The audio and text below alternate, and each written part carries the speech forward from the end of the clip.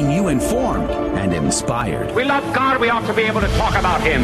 Getting you started on your day. With the latest in breaking news and information. From the Vatican to the White House and everything in between. It's serious. It's fun. It's your Catholic Drive Time. Now, here's your host, Joe McClain. Glory to God in the highest. Welcome to Catholic Drive Time. My name is Rudy Carlos. I'm filling in for Joe McClain, who's off on vacation for another week or so. And it's very good to be here with you in the morning. I am joined here with our team, Adrian Fonseca, and our good friend, Jesus Robles. And it's going to be a great show today. I have some interesting stuff here that we're going to talk about. Today is Thursday, October 20th, 2022, and this is the feast day of Saints Irene and Bertilla Boscardin. And today on the show at 35 past the hour, we're going to have a wonderful conversation with a producer of a documentary film that we watched just recently. We're going to have Don Johnson on. He's a Catholic filmmaker, a public speaker, and fellow radio personality. And he's going to come on to discuss his documentary, Disconnected.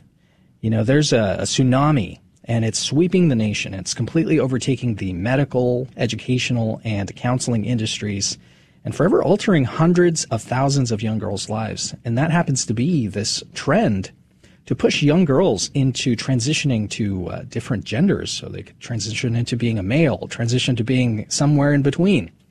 And so he's going to come on and discuss this wonderful documentary. It's a very sobering thing to talk about. But his documentary chronicles 3 different detransitioners, and it tells their story quite wonderfully. So we're going to ask him how this happened, and is there any sort of hope at the end of the tunnel here? We're seeing just really the destruction of our culture. So we're going to have that conversation at 35 past the hour. And at 15 past the hour, at our What's Concerning Us segment, we're going to talk about a major survey. And what does that major survey say? It says that, your priest, he's a little burnt out. So you might want to ease off of him a little bit. You know, maybe don't have him come over to the donuts so often. Maybe he needs a little break. Okay. And then also we're going to have Hector Molina, and he's going to call in to break open the scriptures for this Sunday's Mass. You're going to be the smartest person at the parish when you understand the scripture for this weekend. So you don't want to miss that. But in any case, it's wonderful to be here, and good morning to you, Mr. Jesus Robles. This is great. I'm excited. This is awesome. Yes, it's another morning, and it's great. It's so great. We're alive, right? Yeah. Amen. Yeah, Amen, brother. Yes. Does that count? It counts greatly. And, you know, I feel a little disconnected here. Yeah, nobody presented me. Nobody announced me. Who's the other person in the room who's speaking right now? Well, I'm supposed to be like Joe McClain. You know, I'm as old as he is, you know, and everything. Yeah, I'm his replacement, actually. Yeah. Oh, wow. Yeah, is that Polichicho? Mr. Polichicho Yeah, himself. Polichicho. I am the puppet behind the pulpit. And I'm right here just having a good time. And, of course, speaking about somebody that's disconnected is my friend right here, Adrian Fonseca. How are you? I am doing great. Praise be to God. It's good to be here. And, you know, today is such a good day to be alive. The sun is about to come out. The weather is amazing here in Houston. I don't know what the weather is where you're at, but where we are today, I got out of bed and I got to put on a sweater. I walked outside and I said, wow. God chose good today. Yeah, we got friends over there in the Northwest and the Northeast of the United States, and I hear the weather's so beautiful over there. You know, just fresh and everything. I'm hoping the weather will stay exactly the way it is right now, though I have a fear that it might get a little bit hotter. And, you know, pray for all the intentions of the GRN listeners today. We are going to be praying for those intentions in just a second. But praise be to God, it is a good day. And I'm really looking forward to this conversation we're about to have at 35 past the hour, because I really think transgenderism really is the tip of the spear of the cultural war today. There's so sad situation. Exactly. So I'm glad we're going to be having this conversation. Amen. That's 35 past the hour with Don Johnson. Make sure to stick around until then. And let's dive in and just pray for all of your holy intentions, the intentions of the GRN, and for the conversion of sinners everywhere. Okay? Let's not forget those holy souls in purgatory. Let's pray now in the name of the Father, the Son, and the Holy Ghost. Amen. Amen. Remember, O most gracious Virgin Mary, that never was it known that anyone who fled to thy protection, implored thy help, or sought thine intercession was left unaided. Inspired by this confidence, I fly unto thee, O Virgin of Virgins, my Mother. To thee do I come, before thee I stand, sinful and sorrowful. O Mother of the Word incarnate, despise not my petitions, but in thy mercy hear and answer me. Amen. And now your breaking news for today. Thank you very much. Today is Thursday, October 20th, 2022, and here are your headlines. Ground News reports Ukraine accuses Iran of violating UN ban on drone transfers. Ukraine has accused Iran of violating a UN Security Council ban on the transfer of drones capable of flying 300 kilometers and invited UN experts to visit the country to inspect Iranian-origin drones being used by Russia against civilian targets. The Hill reports remote work likely contributed to a mini baby boom last year, economists say. Authors of this study found that the COVID-19 pandemic led to a net increase of 46,000 children born to U.S. mothers, which was the result of both a small increase in births among U.S.-born mothers and in 2020 and so-called baby bump in 2021. Those births caused the nation's fertility rate to jump about 6.3% compared to pre-pandemic trends, the paper notes, and was enough of an increase to offset 2 years of declining fertility rates. The New York Post reports Massachusetts beekeeper unleashes angry swarm on cops to stop local residents' eviction. Jesus, what would you do in this situation? Run. A Massachusetts woman suited up in full beekeeper garb to unleash a swarm of angry bees on police as they tried to evict a longtime local resident, according to cops who arrested her. Beekeeper Rory Woods of Hadley allegedly turned her hives into weapons outside the $1.5 million home of Alton King Jr. in Springfield, where demonstrators had gathered to protest his eviction on October 12th. Several cops were allergic and one had to retreat after she was stung in the face, according to Sheriff Daniel Soto. And the Post-Millennial reports ABC News investigative producer disappears after an FBI raid, and he was working on a book about Biden's Afghanistan withdrawal. An award-winning ABC News national security investigative producer has seemingly gone missing following an FBI raid on his home in April for unclear reasons. James Gordon Meek was in the process of writing a book on the Biden administration's controversial withdrawal from Afghanistan when his neighbors spotted armored vehicles outside of his home, and he hasn't been heard from since. According to a neighbor who lived on the same floor, Meek also has 2 daughters who were living with him, and it's unclear what happened to them as well, as his apartment is reportedly now vacant. And those were your headline news this morning. God love you. The saints of the day, yes, you heard that right, saints of the day, is Blessed Francis Serrano and Francis Diaz, O.P. Blessed Francis Serrano and Franz Diaz were born in Spain. These Spanish-born Dominican missionaries were sent to Fukien and China after 20 years of work in China, which is in what area is now Vietnam. Serrano had been arrested with Blessed Bishop Peter Sands in 1646. While in prison, he was elected titular bishop of Tipasa. After the beheading of Sanz on May 25, 1747, Serrano was a resourceful, careful person, which one would have to be to survive in such harsh conditions. He became adept at scaling walls and hiding in unlikely places. Father Diaz was born in Ecija in 1713. He always claimed that he owed his vocation to having skipped school one day. A white-robed religious appeared to him, a Dominican. The curious boy continued to ask questions about the order until he convinced himself that he must join.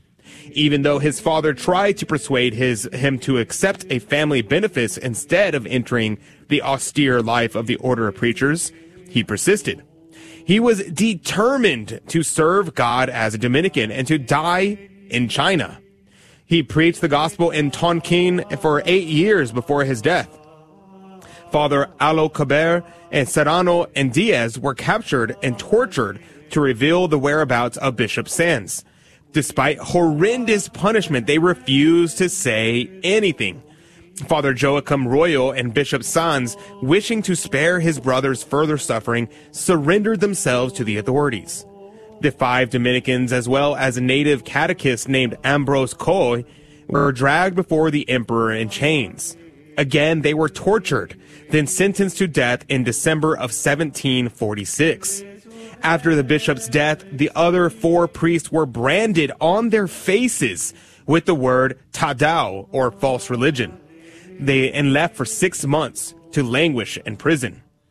Serrano Diaz and the other 2 Dominican priests were strangled at night in prison at Futechejo in order to end their evangelizing of the guards and the soldiers. When the executioners returned the following morning to dispose of their bodies, they were terrified to see their beatific faces that shone with an unearthly radiance. Especially miraculous considering that they died of strangulation. The relics were preserved and treasured by the Christians in the Benedictines of Dorsey. They died in 1748, and they were beatified by Leo XIII in 1893. Blessed Francis Serrano and Francis Diaz and all the Dominican martyrs in China, pray for us. Praise to you, Lord Jesus Christ. The gospel of this day comes from Luke. Jesus said to his disciples, I have come to set the earth on fire, and how I wish it were already blazing. There is a baptism which I must be baptized, and how great is my anguish until it is accomplished. Do you think that I have come to establish peace on this earth? No, I tell you, but rather division. From now on, a household of 5 will be divided, 3 against 2 and 2 against 3. A father will be divided against his son, and his son against his father, and a mother against her daughter, and a daughter against her mother, a mother-in-law against her daughter-in-law, and a daughter-in-law against her mother-in-law. The Gospel of the Lord. Praise to you, Lord Jesus Christ. Now, this comes from the book of Haydock here in the Bible. It says, I have come to send fire on the earth. By this fire, some understand as the light of the gospel, and by the fire of charity and divine love. Others see this as a fire of trials and persecution. What is the fire which Christ comes to send upon the earth? Some understand it as the Holy Ghost of the doctrine of the gospel, or the preaching of the apostles, which has filled the world with fervor and with light, and which was signified by the flames of fire which appeared in the descent of the Holy Ghost upon the apostles in the day of Pentecost. My words, says the Lord in Jeremiah, are as fire, as a hammer that breaketh the rock in pieces. Others understand this fire as a fire of charity, which Christ came to enkindle upon the earth, and which the apostles carried through the entire world. But the most simple and literal opinion seems to be a fire of persecution and war. Yes, fire is often used in the scripture for war. And our Savior declares that he has come to bring the sword and not peace. That is, the doctrine of the gospel shall cause division and bring persecutions and almost an infinity of other evils upon those who shall embrace and maintain it. But it is by these means that heaven must be acquired. It is thus that Jesus Christ destroys the reign of Satan and overturns idolatry, superstition, and error in the world. So great a change could not be made without any noise, without tumult or fire and war. What does it mean to be on fire for Jesus? It means to allow the Holy Spirit to work in our lives by sharing in the living teaching of Jesus. Let us take, for example, in the book of Acts during Pentecost, our Blessed Lady, Blessed Mother, some women that were there with the apostles in the upper room, they witness this fire descend upon them. And then what happens after that? We see the courage that comes into the apostles, and then they go out and they preach the word. They preach it with zealousness. They preach it knowing that it may bring death to them. Now, one day there was a Dominican that was asked to do something. Blessed Allen was saying Mass. Our Lord, who wished to spur him into preaching the Holy Rosary, spoke to him in the sacred host. How can you crucify me again so soon? Said the Lord. What did you say, Lord? Asked Blessed Allen, horrified. Crucified me once before your sins, answered Jesus, and I would willingly be crucified again rather than have my Father offended by the sins you used to commit. Our Lord was calling him to go out and to preach the rosary. He was calling him. This is our time, brothers and sisters. let's be full of the Holy Spirit and fire so we can go out and preach just like Blessed Alan was asked. Stick around. We're going to have another segment really important here. Many atheists assert the only real form of knowledge is scientific knowledge, thus excluding any sort of religious knowledge, whether philosophical or theological. Such a belief is called scientism, and it's unreasonable for two reasons. First, it's self-refuting. Its truth cannot be verified by the scientific method. It's a metaphysical proposition, and as such, is not scientific knowledge. But if science can't verify the truth of scientism, well then, scientism itself cannot be a legitimate form of knowledge, in which case, it's self-refuting. Moreover, scientism undermines science as a rational form of inquiry, because it denies presupposed philosophical assumptions that are necessary to even do science, such as there's an external world outside the minds of scientists. So, to reject God's existence on the grounds that it's not scientific knowledge is simply unreasonable. I'm Carlo Broussard with a ready reason for Catholic Answers, Catholic.com. For victory in life, we've got to keep focused on the goal, and the goal is heaven. The key to winning is choosing to do God's will and love others with all you've got. Sacrifice, discipline, and prayer are essential. We gain strength through God's Word. We receive grace from the sacraments. And when we fumble due to sin, and it's going to happen, confession puts us back on the field. So if you haven't been going to Mass weekly, get back in the game. We're saving your seat on the starting bench this Sunday. Welcome home. Praise be to Jesus Christ. Welcome back to Catholic Drive Time. Rudy Carlos here, and I'm joined by Adrian Fonseca and Mr. Jesus Robles.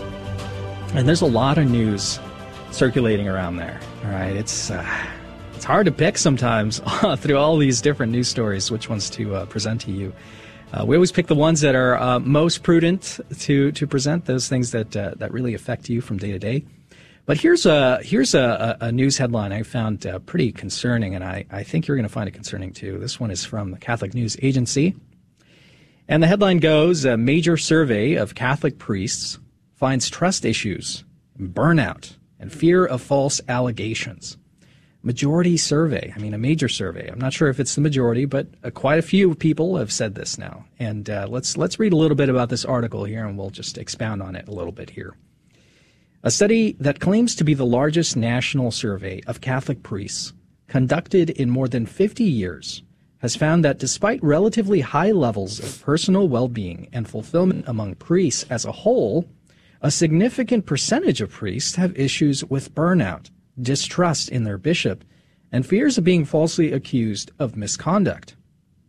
Conducted by the Catholic Project, a research group at the Catholic University of America in Washington, D.C., the study, released on October 19th press conference, used survey responses from 3,516 priests across 191 dioceses and eparchies, I've never heard that before, in the United States. The study also draws on in-depth interviews with about 100 of those priests and a survey of U.S. bishops, 131 of whom, or about two-thirds of the total, responded. So this is quite a large grouping here of this survey. The study is framed in part in the context of the landmark 2002 norms known as the Dallas Charter that came in response to clergy sex abuse scandals in the U.S. 2 decades after the implementation of the Dallas Charter, priests in the United States remain supportive of its core policies and confident in the Church's effectiveness at safeguarding the vulnerable, the report states. Adding that American Catholic priests continue to demonstrate that they are flourishing in their vocations. It notes, however, this is good news. The good news is tempered by concerning indications of burnout among younger priests, a lack of confidence in existing due process protections for priests accused of misconduct, and a corresponding lack of trust in bishops who have come to be seen as less as fathers and brothers than as administrators. And that really, really strikes at my heart there, for a priest. We consider the priests to be our spiritual fathers, right? And the priests, they have the bishop to look for in the same way as their spiritual father. And in this survey, it's revealed that most of them don't see their bishop as a father, rather just an administrator. Someone in a corporation, pushing buttons, telling you, all right, get that report to me, get that done, go and do this, do this task. That's concerning. It's sad, really. Let's continue here on the article here. It says a large percentage of the priests and bishops surveyed reported high levels of well-being. 77% of priests and 81% of bishops can be categorized as flourishing, based on a measurement called the Harvard Flourishing Index. Priestly formation equips priests with regular practices to cultivate closeness with God and healthy relationships in their community. Praise be to God. Such practices are important contributors to the well-being of priests, the report notes. The high levels of well-being found in this survey contrast with an unrelated recent major survey of priests released in late 2021, which suggests a more pessimistic view of the Catholic Church among U.S. priests today as compared with 2002. That study found that 72.1% of priests in 2002 said that they were very satisfied with their life as a priest, down to 62% saying the same in 2021. So it's almost a 10% decrease there from 2002 to 2021 of priests saying that they are satisfied with their life as a priest. Again, this is very alarming. It's concerning, right? I mean, a priest puts away their life. A man going into the priesthood puts away his life. He sacrifices it all. For what? Some people, some men will go in there for prestige, but I think a majority of the priests go in there for the salvation of souls. And for them to say that 40% of them are basically unsatisfied with their life of a priest, that's getting close to half of the priests there. I mean, that's concerning, right? The Catholic Project's findings acknowledge that priests are under strain, however. Among priests, very real professions of contentment and fulfillment. In our interviews, we found ample evidence of their challenges and stresses. Some of these stressors contribute to burnout in priestly ministry, the report states. And I think that is very accurate. When we look at the structure of the suburban parish, I mean, just here in Houston, there are dozens and dozens and dozens of parishes. I mean, as I drive around the city, I run into literally more than I can count. And I think to myself sometimes, how full are these churches?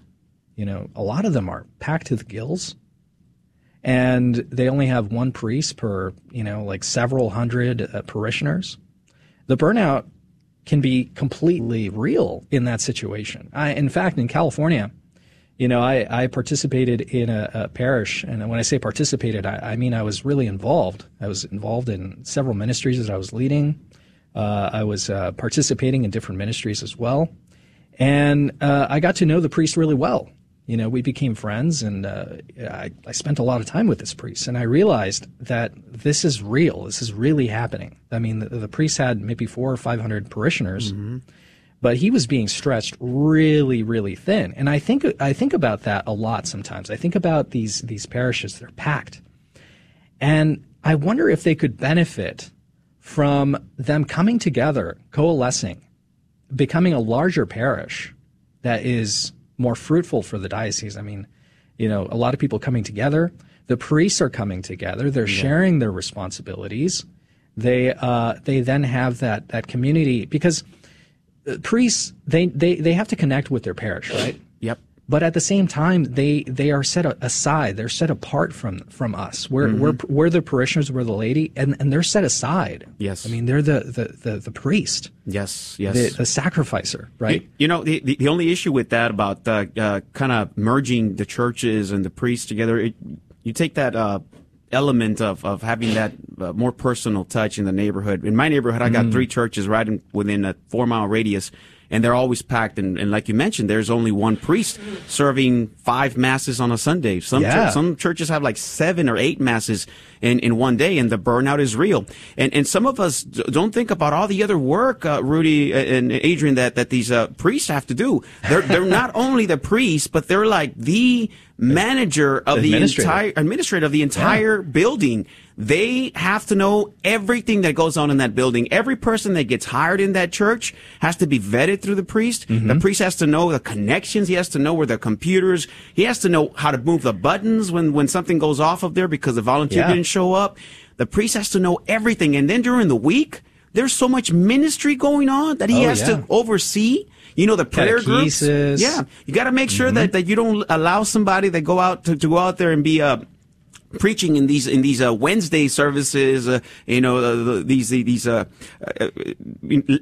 a lady. You know, there's a really good, here's a suggestion that I might make to priests who are in these kind of situations, because this is, I mean, God created us for community, right? God created us to have fellowship with one another. So priests give up, and same thing with nuns and sisters. They give up the married life for the sake of the kingdom of God, but they're not giving up fellowship. At least they shouldn't. And so ideally, in a ideal circumstance in your diocese, you would have several priests at every parish, but because of the vocation crisis, we don't have that. So here is a suggestion that I can make to, if you know a priest, if you are a priest who are listening, you can create small oratories. And this is a legitimate thing that you can do in your diocese. You just need permission from your bishop, and get several priests together that you have fellowship with and live together in community. And then you go outward to your parishes to help out day-to-day work. Maybe you live 10 minutes, 20 minutes, 30 minutes from your parish, and you drive out to your parish, and then you come back so you can pray the office in community. You can have meals with people who are of the same vocation as you. You don't have to, because it's good to meet with your parishioners. It's good to have dinner with your parishioners, with the laity, but also you need community with someone who understands what you're going through, understands your situation. And even if you're saying, okay, I can't do the whole oratory thing because of this, or the other reason, at the very least, become closer friends with your fellow priests. I know some priests in Houston who now get together once a month or so and have dinner together and have fellowship together. And I know other priests who said, we never did this. We didn't, like, this wasn't a thing. We're an island unto ourselves in our parish. That's not healthy, and I highly recommend that. I think that's the major contributor to this burnout, for sure. You know, because what I was saying is, these people are set aside. These priests are set aside. Okay, and there needs to be a professional boundary between the laity and the priest. Well, what does that effect have on the priests? It has the effect that they feel isolated. Oh yeah. And so when I suggest, we merge the parishes a little bit, it's exactly for that very reason, Adrian, to create an oratory of sorts where more priests are together and they have that fellowship that they need, that they can commiserate on the what's going on. And they can they get together for meals and things like that. That's very important for a priest, because they oftentimes feel very isolated.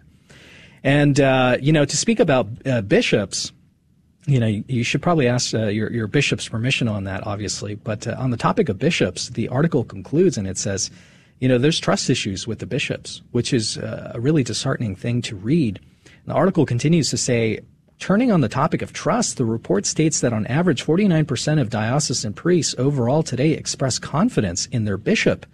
Levels of trust varied considerably across dioceses, and the data shows that the level of trust was down from 63% in 2001, the year before the sexual abuse crisis, which included many revelations of bishops mishandling abuse cases and exploded in the U.S. Diocesan priests report significantly lower levels of trust in their bishops than religious priests who do in their major superiors. Trust in the U.S. bishops as a whole is now low among priests overall, with only about 24% expressing confidence in the leadership and decision-making of the bishops in general, the report says. I mean, this is a crisis here. Yeah. Yep. And, I can see that happening because they have to tighten up after all that scandal. They have to tighten it up, but sometimes it's tightened too much towards where you isolate the priests and you don't have that relationship anymore with them. I had the chance to meet Mr. Calloway at that Holy Rosary, and I saw he got in, and everybody was on him, and you were just trying to say hi, or he'd give him a high five and say, I'll see you later because I know you're busy. More people. He had this lady that was just clinging onto him and just wouldn't let him say something. She was just talking for 15 minutes. Realizing that the line was about 100 people that wanted to just shake his hand. It's just overwhelming sometimes, really, what priests have to deal with on a daily basis, and there is a burnout. Amen, brother. Yeah. So what can we do? The article goes on to talk about the sexual abuse scandals, and them being afraid of false accusations and all that stuff. But what's a practical thing you can do for your priests? Well, as a layperson, you can support your priests. You can support them by praying for them. Call them up one day and ask them, hey, is there anything I can do for you? Is there anything at all that I can do for you to take a little bit of that burden for you so that you don't burn out? Consider that today. Don't go away. We'll be right back. This is Dale Ahlquist with a Chesterton Minute. Have you ever noticed what happens when you try to keep up with the current fashions? You go nuts. When we are obsessed with keeping up with the times, we become slaves. Fashions are never settled. To chase something that is always changing is simply futile. It's not freedom, it's insanity. G.K. Chesterton says, "The Catholic Church is the only thing that saves a man from the degrading slavery of being a child of his age." Christianity is always out of fashion because it's always sane, and fashions are always insane. The Catholic Church never has to worry about being behind the times because it is beyond the times. Want more than a minute? Visit our website, chesterton.org. We are a young and diverse generation, helping those in need and promoting human rights. We care for the environment. We embrace authentic witnesses and dream of a better world. Our passion comes from God, who loves us even when we fall and cheers on our victories. If you sometimes wonder, is there something more? Then come and see at CatholicsComeHome.com. Welcome back to Catholic Drive Time, keeping you informed and inspired. And now a couple more headlines for you. Axios reports Biden and the National Archives sued over unreleased JFK assassination records. A new lawsuit seeks to force the Biden administration and the National Archives to release all remaining government documents about former President John F. Kennedy's assassination. The lawsuit argues that the government hasn't followed through with the President John F. Kennedy Assassination Records Collection Act of 1992, which Congress passed without dissent in hopes of making JFK's assassination records public by 2017. So we're a little bit off of the target there. Breitbart reports a pregnant firefighter helps car wreck victim before giving birth. A firefighter in Maryland named Megan Warfield was pregnant during a recent car crash that resulted in someone desperately needing her care. Warfield exited her own vehicle to assist with directing traffic at the crash scene, but noticed another car had flipped over. She began crawling to the vehicle to help the woman, but thought twice when she remembered she was 9 months pregnant. Therefore, she simply held the woman because she was unsure of her injuries. When more first responders arrived, Warfield knew she needed to get to a hospital because the accident induced her labor. She says, quote, "I don't know how I did what I did because the cramping was so bad." And believe me, if you've ever seen a pregnant woman cramping, it is like, it's almost like the world is ending. I mean, you feel it too. At least that was me when our first daughter was born. Now, Warfield recalled that when she was speaking about bending down to help the victim trapped in the car, and she noted that adrenaline was most likely the thing that caused the pregnancy, that caused a likely role in her helping out this person. The Daily Signal reports, "I will take this retaliation." Another Vermont father says the school district is punishing him for speaking out against biological male in girls' locker room. Another Vermont parent had told the Daily Signal that he believes another school district is punishing him for speaking out against a biological male using the girls' locker room. John Helfand is one of the volunteer coaches at the Randolph Union High School for girls' varsity soccer team. Now he believes that because he spoke out against a biologically male student who identifies as a transgender using the girls' locker room, the school district superintendent is using a technicality to prevent him from continuing to coach the varsity girls' soccer team. Now, we've seen many stories like this, and it begs the question, what really is the driving force for so many children falling into the snare of gender confusion? And to talk about this, we invited Don Johnson, a Catholic filmmaker, Catholic speaker, and producer of the Disconnected documentary, and he joins us now via Zoom video. Good morning to you, Mr. Johnson. Thanks for having me. Great. How are things on your end there? I know you're on the Pacific Standard Time. What part of the great Americas are you from? I'm in Southern California, so I got miss my it. coffee. It's bright and early. Not quite bright, so but sorry. it's early. So sorry. So we're doing great, though. I miss California so much. I'm going to be going there coming in December, and it's going to be a fantastic trip. But you produced this wonderful documentary. We got a chance to watch it here in the studio, called Disconnected, and it follows 3 different detransitioners, and they talk about all of the different things that contributed to them considering even changing their genders. Can you tell us a little bit about this project, and when did it start?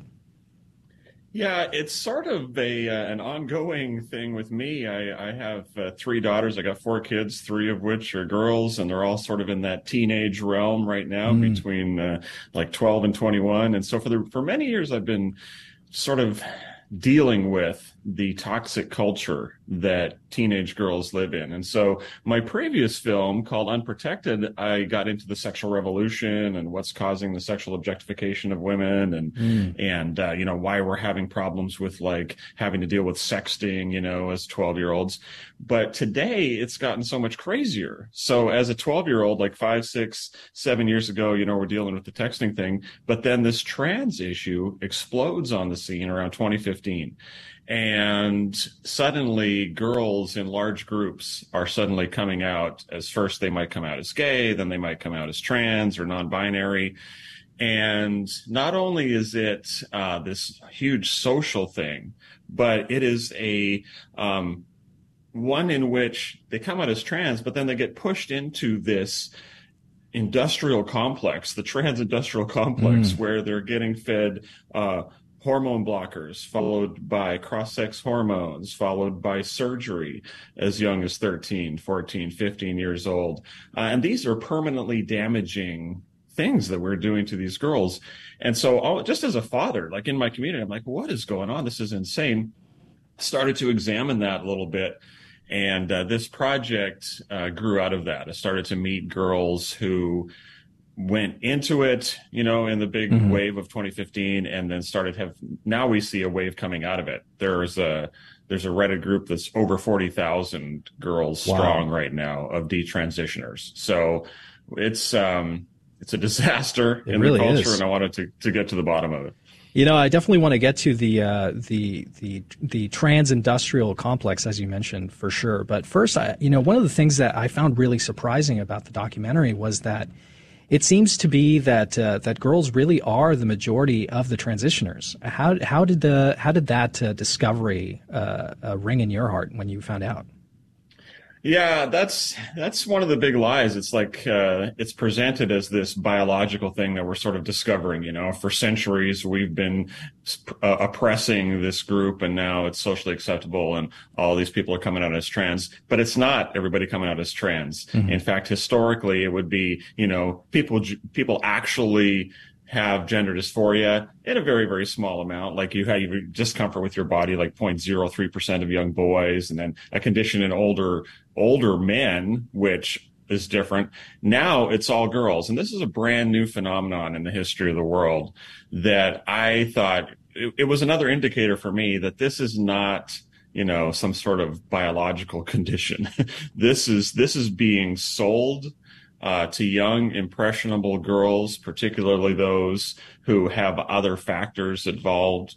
They're autistic, they have a history of depression, they come out of trauma, these sort of things. And so the fact that it is primarily young girls is an important factor in this, and something people need to take into account. This is something that's being targeted to a particular group of particularly vulnerable kids in our society. And sometimes we may see that self-esteem plays into this. Self-esteem. How many teenagers don't go through self-esteem issues as they are growing, as they're developing, and all of a sudden they feel that maybe they feel a certain way because they're not identifying themselves as who they are, or somebody calls them a name and they feel less. I remember when I was a teenager, I went through a whole lot of self-esteem issues where I questioned, you know, who I was as an individual and if I was doing the right thing. How many of us question that on a daily basis. But, when there's a lack of a father or a lack of a mother to guide you and take you by the hand,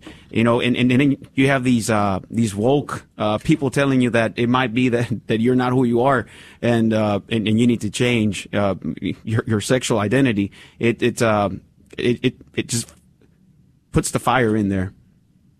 Yeah, I mean, teenage time is an era of your life when you're seeking for identity, right? I mean, it's chaos, Who doesn't go through junior high and think, I don't know who I am today?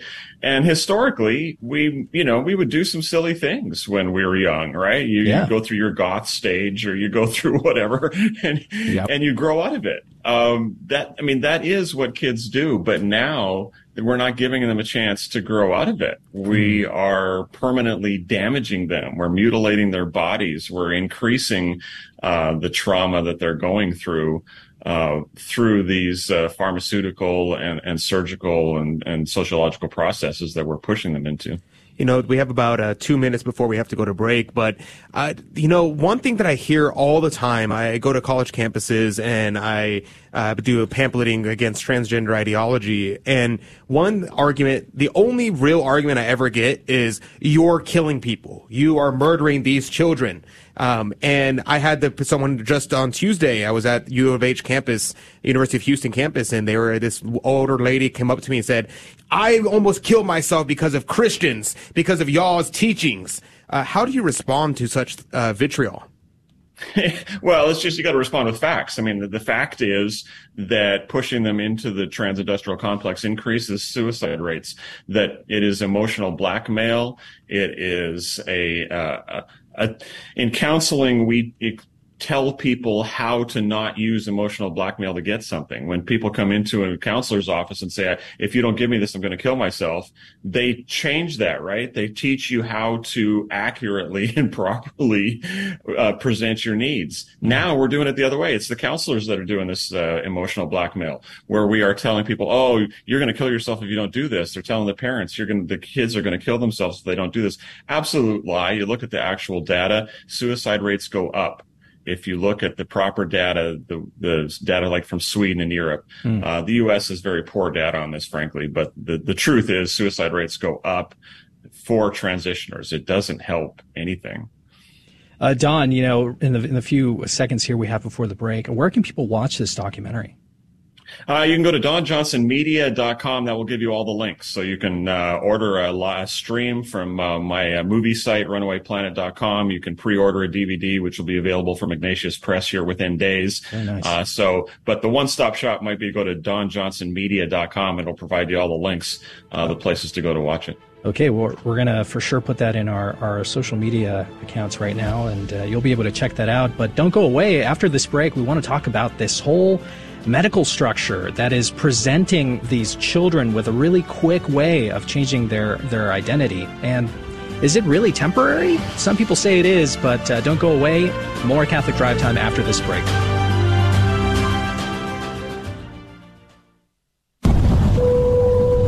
Ladies and gentlemen, this is your captain speaking. We're currently cruising at 39,000 feet. We'll turn that seatbelt sign off for you and let you move about the cabin. Looks like we're about 2 hours and 10 minutes from landing. Plenty of time for you to do some Bible reading. Wouldn't it be great if everyone read the Bible regularly? Why not start today? A friendly suggestion from Guadalupe Radio Network. Hello, this is Steve Gleason with your 1-minute tool for Catholic evangelism. Here's the question. Should pastors and churches place expectations and obligations on the congregation? Your average non-Catholic evangelical would say no, maybe even no way. It might be said, we do not need written order, discipline, or expectations. Those should derive from personal desire and from the Holy Spirit, not from a church. Or, each Christian's conscience should be sufficient for correction and discipline. Or, the Holy Spirit will personally lead each believer as to what church or to attend, and certainly how often they should go. So here's your 3 best friendship tools for Catholic evangelism. Natural law says human society cannot be well ordered nor prosperous unless it has legitimate authority to preserve its own institutions, the Bible. Secondly, the Bible, which says in multiple places such as Hebrews 13:17, obey them that have the rule over you. And thirdly, the Catholic Church says when we are properly ordered, we will be capable of resisting conformity to the contemporary demands of unhealthy individualism. So obligations, much obliged. Welcome back to Catholic Drive Time, keeping you informed and inspired. We have Don Johnson from Don Johnson Ministries and also affiliated with Runaway Planet Films, and we're talking about his recent documentary called Disconnected. You could find that documentary on, I believe that was donjohnson.com, Don? DonJohnsonMedia.com or runawayplanet.com will get you to the site as well. Excellent. So right before the break, we teased this military, and it's not military. Sometimes it feels like that, but this industrial complex that is bombarding parents, right? And oftentimes, it's just getting rid of the parent altogether and telling the kids that this is the way that you have to go. You are actually not the gender that you are. If you're confused, if you're feeling down on yourself, maybe you're actually, if you're a girl, you're a boy. If you're a boy, you're a girl. Can you talk a little bit about this complex that we mentioned at the beginning of the interview? Yeah, it's important to understand for parents and everyone listening that this is not some sort of grassroots movement where a bunch of kids are suddenly discovering their real selves, and, I was born in the wrong body. This is a top-down movement that's making a lot of money. This is big pharmaceutical companies. This is big government organizations. This is the educational industry, the pharmaceutical industry, the medical industry, the counseling industry. They are all have been overtaken by heavily funded ideologues who are pushing this on kids. And so in the same way that pharmaceutical companies realized in the 1960s that they could make a ton of money from giving healthy people drugs with things like the birth control pill, that's exactly what's going on today. I mean, in the past, you had to actually wait for somebody to get sick before you could treat them.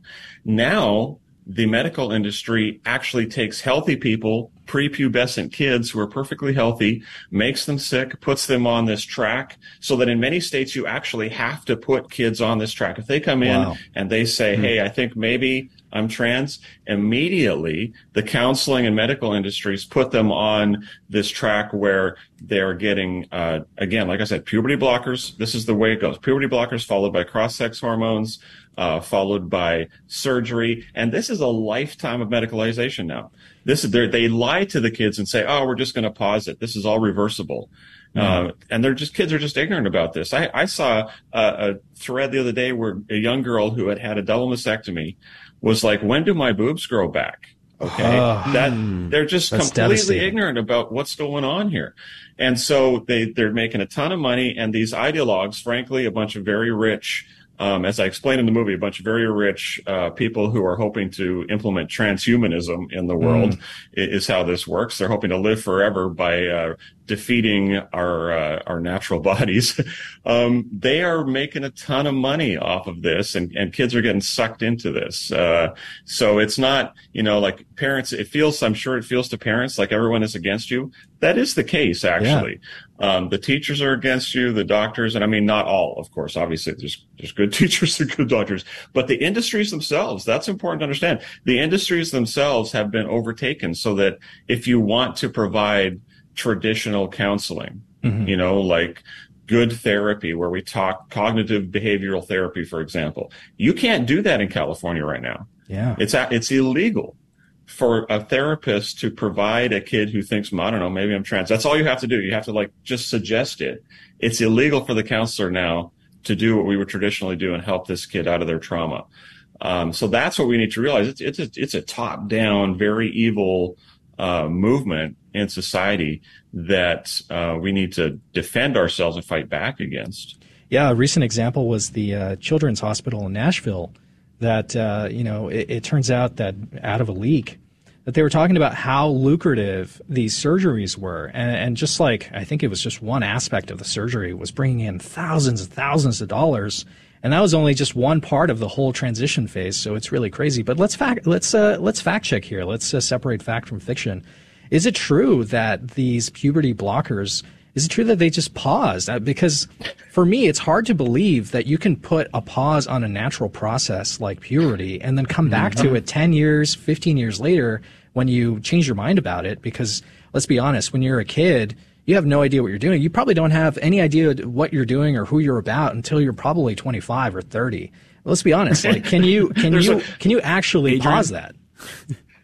There's a reason we don't let kids vote or drink or buy cigarettes, right? Or get tattoos. I mean, the permanent damage. No, you cannot pause puberty. These are chemical castration drugs that we are giving to kids that have actually been outlawed. We used to give them to sex offenders, but they were outlawed because the side effects were so severe. You sometimes give them to women, but only for a short time, if there's some sort of issue that they have, like a cancerous issue. Yet we're giving them to kids. These have never been approved by the FDA for any of this. This is all off-label use of these drugs. So no, you can't reverse it. Not only can you not reverse it, you are almost immediately doing irreparable harm to your body and the rest of you when you go on these synthetic hormones. That's just a fact. You've got people now. You're generally sterilized if you go on them long enough.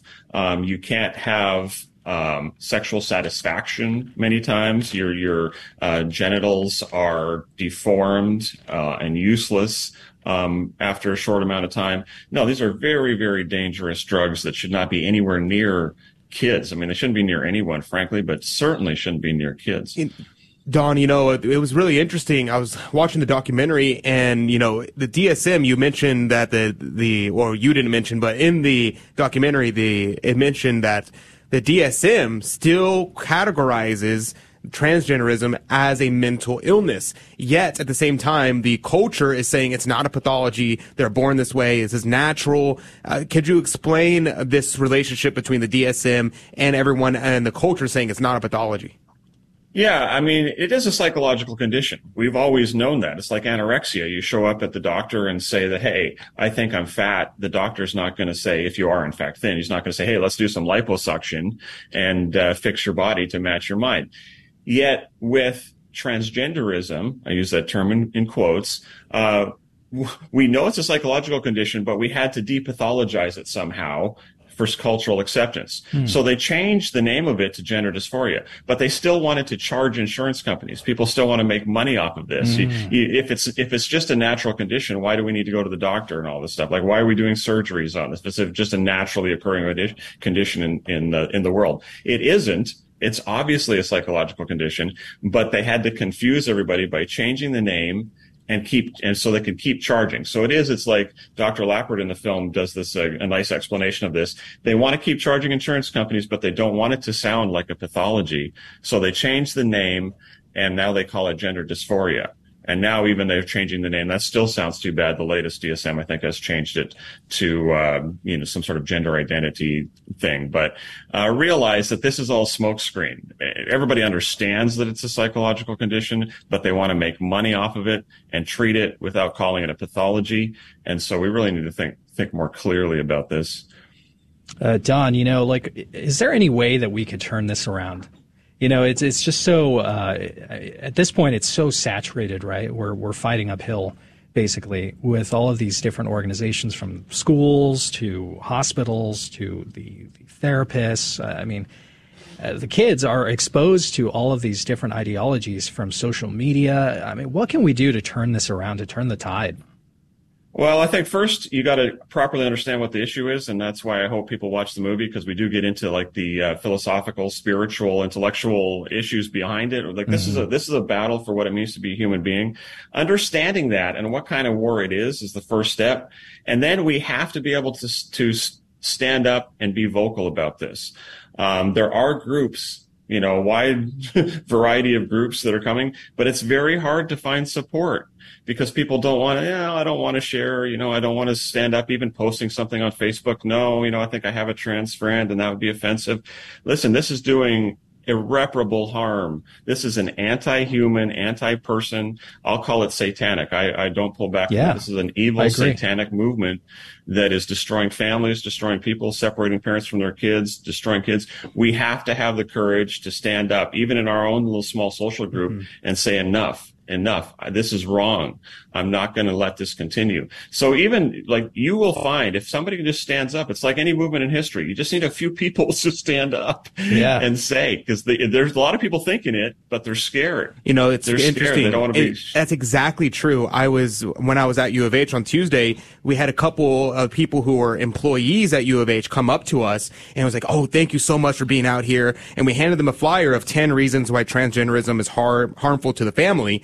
And he takes a picture of it. He goes, "Can I just take a picture of this? I can't be seen carrying this around." And there are people kept on coming up to us saying, "Hey, I'm supportive, but I can't take a flyer because I'm scared that people are going to retaliate against me." So many people are afraid of this movement. It's incredibly tyrannical. But yes, like you're saying, there's so many people, the vast majority of people support this movement, and they are against the transgender movement. They support being against the transgender movement. They're just afraid because the culture silos people, which is why I think this documentary is so important. We have about a minute and a half left in our conversation, about 2 minutes left in our conversation. Don Johnson, who is the target audience for your documentary? What are you trying to get out? What is this message? And how can people connect with you?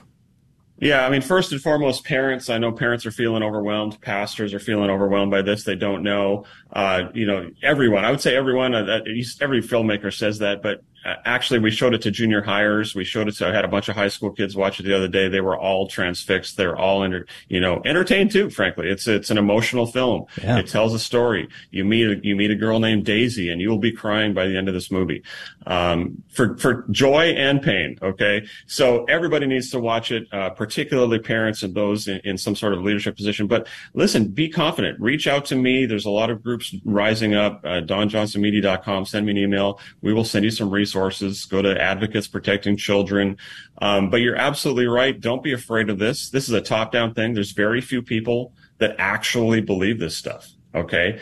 There is a lot of people sucked into the trans-industrial complex that want to keep their jobs, want to keep, don't want to get offended by or don't want to offend anybody. But this is evil. It's tyrannical. You're exactly right. That's the right word. It's tyrannical. It's top down. But the kids their lives are being destroyed. When we look back on this, and hopefully very few years, but certainly like in 50 years, we're going to look back on this like we looked at lobotomies. Yeah. We're going to be, so what the heck were we doing right there? This was insanity. We're living in an insane time, and we have to stand up, show people the movie, buy a gift, buy the movie for a friend, send it to them, send them the link. Because we've got to get the word out on this. Amen, brother. Thank you so much for getting up early, Pacific Standard Time, joining us on Catholic Drive Time. And make sure to check out DonJohnsonMedia.com to check out that Disconnected documentary and stay in touch with Don. Thank you so much, Don, and God bless you and Mary keep you. Don't go away. After this short network break, we're going to have the scriptures for this weekend. And what do they mean? It's going to be on Catholic Drive Time in just a few minutes. Thank you.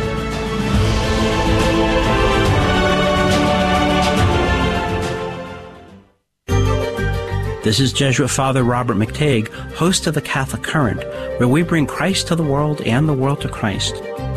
We look at current events through the eyes of faith. I hope you'll join us each Monday and Friday for guests and topics you can't afford to miss. That's the Catholic Current, heard Monday and Friday right here on the Guadalupe Radio Network at 4 p.m. Central, 5 p.m. Eastern.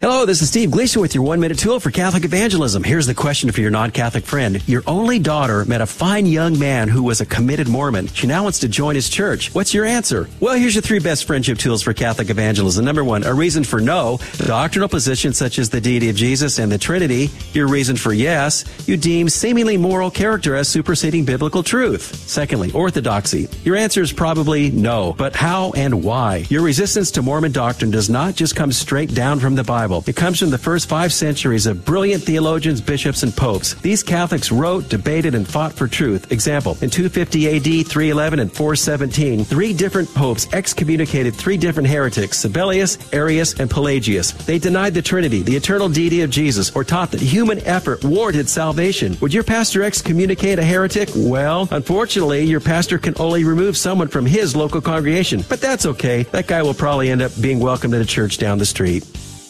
I've been listening to Guadalupe Radio for a couple years now, and I think it was a bumper sticker I saw in somebody's car one time, and it's a radio station that I don't have to be concerned about or worried about. When the kids and I are driving, I don't have to worry about inappropriate items. It's just the opposite. It's educational. I've learned so many different topics and on different subjects that I couldn't believe being a Catholic and being baptized as a child. There's so many things I didn't know, and now in these past couple of years that I've been listening in, I've learned so much. Are you on the CDT Insider email list? Hi, Joe McClain here. And every week I send you cool stuff straight to your inbox, goodies that you're not going to want to miss. Go to grnonline.com/CDT and get signed up today.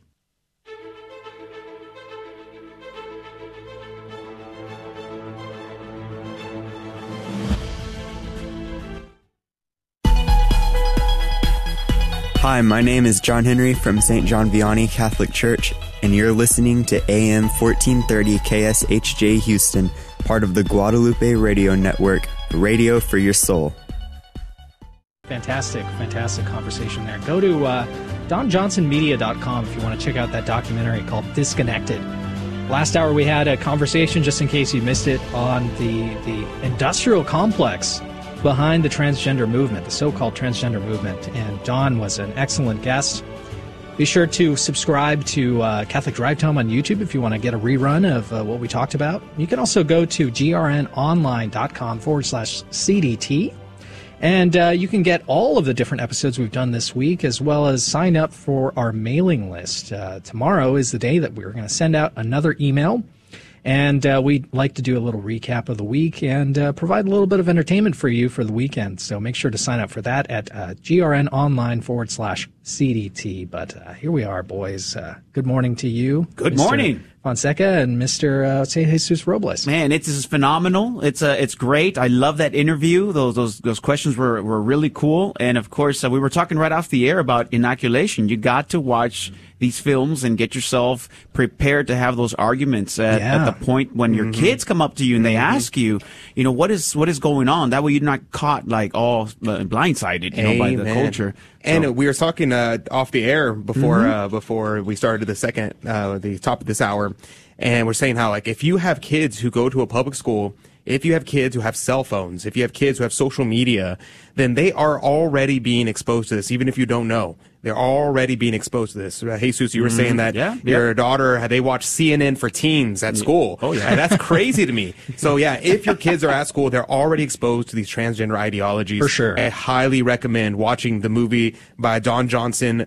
We posted it in all of our social media feeds if you wanted to see it there. And just go to DonJohnsonMedia.com.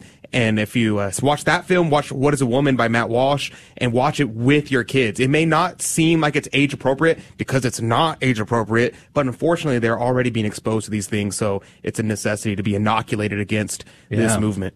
Oh, yeah. Amen, for sure. And as a father, Jesus, you're a father as well. You try your best, and you want to keep this stuff away from your kids because it really is scandalous to them. And I think about all these different things where I'm like, do I want to talk about this particular thing? Well, the reality is that if you're out on the road these days, you're going to see the flags. Your kids are going to ask about the rainbow flag. They're going to ask about all of these different people. They're going to run into people who are confused about their gender. And what's going to happen then? It might be a little bit too late, right? So start the conversation with them. Go to DonJohnsonMedia.com and check out that documentary, Disconnected. Yes, right.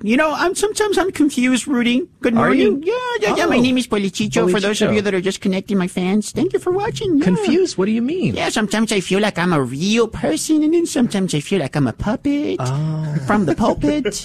Yeah, and and then I have to realize that I have a hand behind me, giving me a hand here, talking to me, making me speak. Yeah. You have a soul. You know that, right? I do. It's right on my shoe right here. Look, see? I actually have two souls. That's why I don't know what to do. See? Two souls. Help me, Rudy. It's like a brand new heresy here. Yeah. I can't wait for the game show, so I'm going to stick around right here, sit down, and just be calm. Yeah, the game show's coming up at 15 past the hour here, but in just a few minutes, we're going to have our friend Hector Molina call in, and we're going to crack open the scriptures this weekend. A lot of people take away a lot from the gospel. when they go to Mass. You know, the scriptural readings are really important to people. And a lot of the times we don't actually go and discover what the scriptures are actually about. So Hector Molina is going to join us in just a few minutes. But, you know, and if he doesn't connect, Rudy, you can interview me. You know, I have all kinds of answers to everything. You know, I can speak about anything. I'm just so gifted. You know, I'm a talent. I'm a radio talent. You know, Officer Polichicho is a savant on all topics. Well, who? Polichicho. Who? Officer Polichicho is a savant. Is a savant? Is an expert on everything. I got to write that word down, Adrian. Savant. You know, I've always said you're so wise. You're so just wise. Yeah. Well, I received the training from Joe McClain. You know, he taught me how to speak on the mic and just how to say hi and just make people laugh, and people laugh at me. Anyways, I'm gonna sit down. Well, praise be to God. We have Polichicho here in the studio. If you're on our live video feeds, which you can join right now, because after Catholic Drive Time is finished on the air, you can join us on our social media feeds and join us for the after show, which is fantastic. You can join via YouTube, Odyssey, Rumble. We stream to all kinds of different streaming platforms, and you can join us and interact with us live during the after show. But make sure to check out CDT on our website. Go to grnonline.com/CDT. Sign up for that mailing list. And can I ask for a favor as well? Look, I've never asked you for a favor before, and I really need a solid. Can you go on to the iTunes store and look up under the podcasts, Catholic Drive Time, and leave us a 5-star review? You could write whatever you want in the text body. You can criticize us. You can say, oh, these guys are horrendous. I don't like them very much.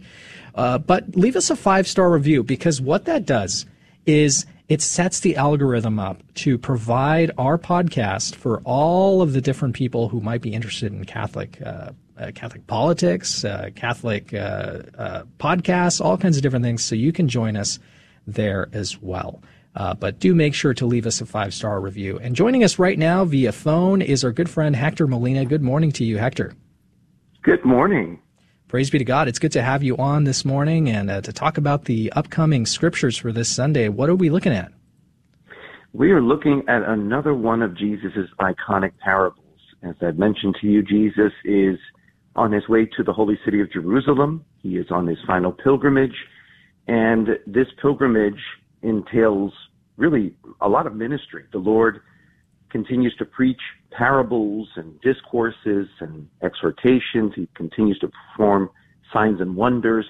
And here we have a continuation of our gospel passage from last week. He delivered the parable of the unjust judge and the persistent widow. And now he follows up with another parable on that very subject of prayer. In the first case, he was really highlighting the importance of persevering or persistence in prayer. Mm-hmm. And in this Sunday's gospel, he continues with a parable regarding a Pharisee and a tax collector. And as he did last week, as I noted, this is Luke now, he prefaces the parable by giving us really the thrust and the point of the parable. He states in verse 9 of chapter 18, he, Jesus, also told this parable to some who trusted in themselves that they were righteous and despised others. And so the point of this Sunday's parable really is to teach the power of humble prayer, as is highlighted by the example of the tax collector, in contrast with the prideful or presumptuous prayer uttered by the Pharisee. Now, one of the things that I point out in my Bible study this week, in my podcast episode, is the fact that, you know, we in the 21st century have the benefit of hindsight. And when we read this gospel passage, we read it in light of what we know about Jesus and his attitude towards many of the Pharisees. Mm-hmm. So we're reading this parable saying, okay, he's the bad guy. But what I would challenge your listeners to do this Sunday is really to try to put themselves in the first century sandals of Jesus's audience, because when he mentioned Pharisee and then mentions tax collector, in their minds, oh, the Pharisee is the hero, because the Pharisees were very well regarded. They were highly respected back in the first century. These were the paragons of virtue. These were the exemplars. Essentially, they were the God squad. And everyone revered them because they not only observed the Mosaic law, but they went well above and beyond it. And so this is reflected in the passage in the prayer of the Pharisee, who says that he fasts twice a week, whereas Jews and most Pharisees only fasted on the feast of Yom Kippur one time a year. But yet this Pharisee, I mean, he was really serious about living out the faith. He fasted twice a week, and he went above and beyond the required tithe. So this was a holy roller that the people listening to the parable were saying, wait a minute, okay, this is the righteous one.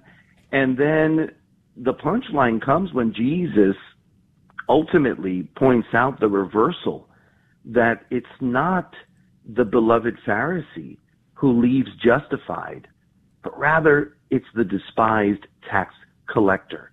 And when you read the parable, it's a very short parable, you see the contrast. You see the pomposity of the Pharisee who stands at attention and seeks to draw attention to himself.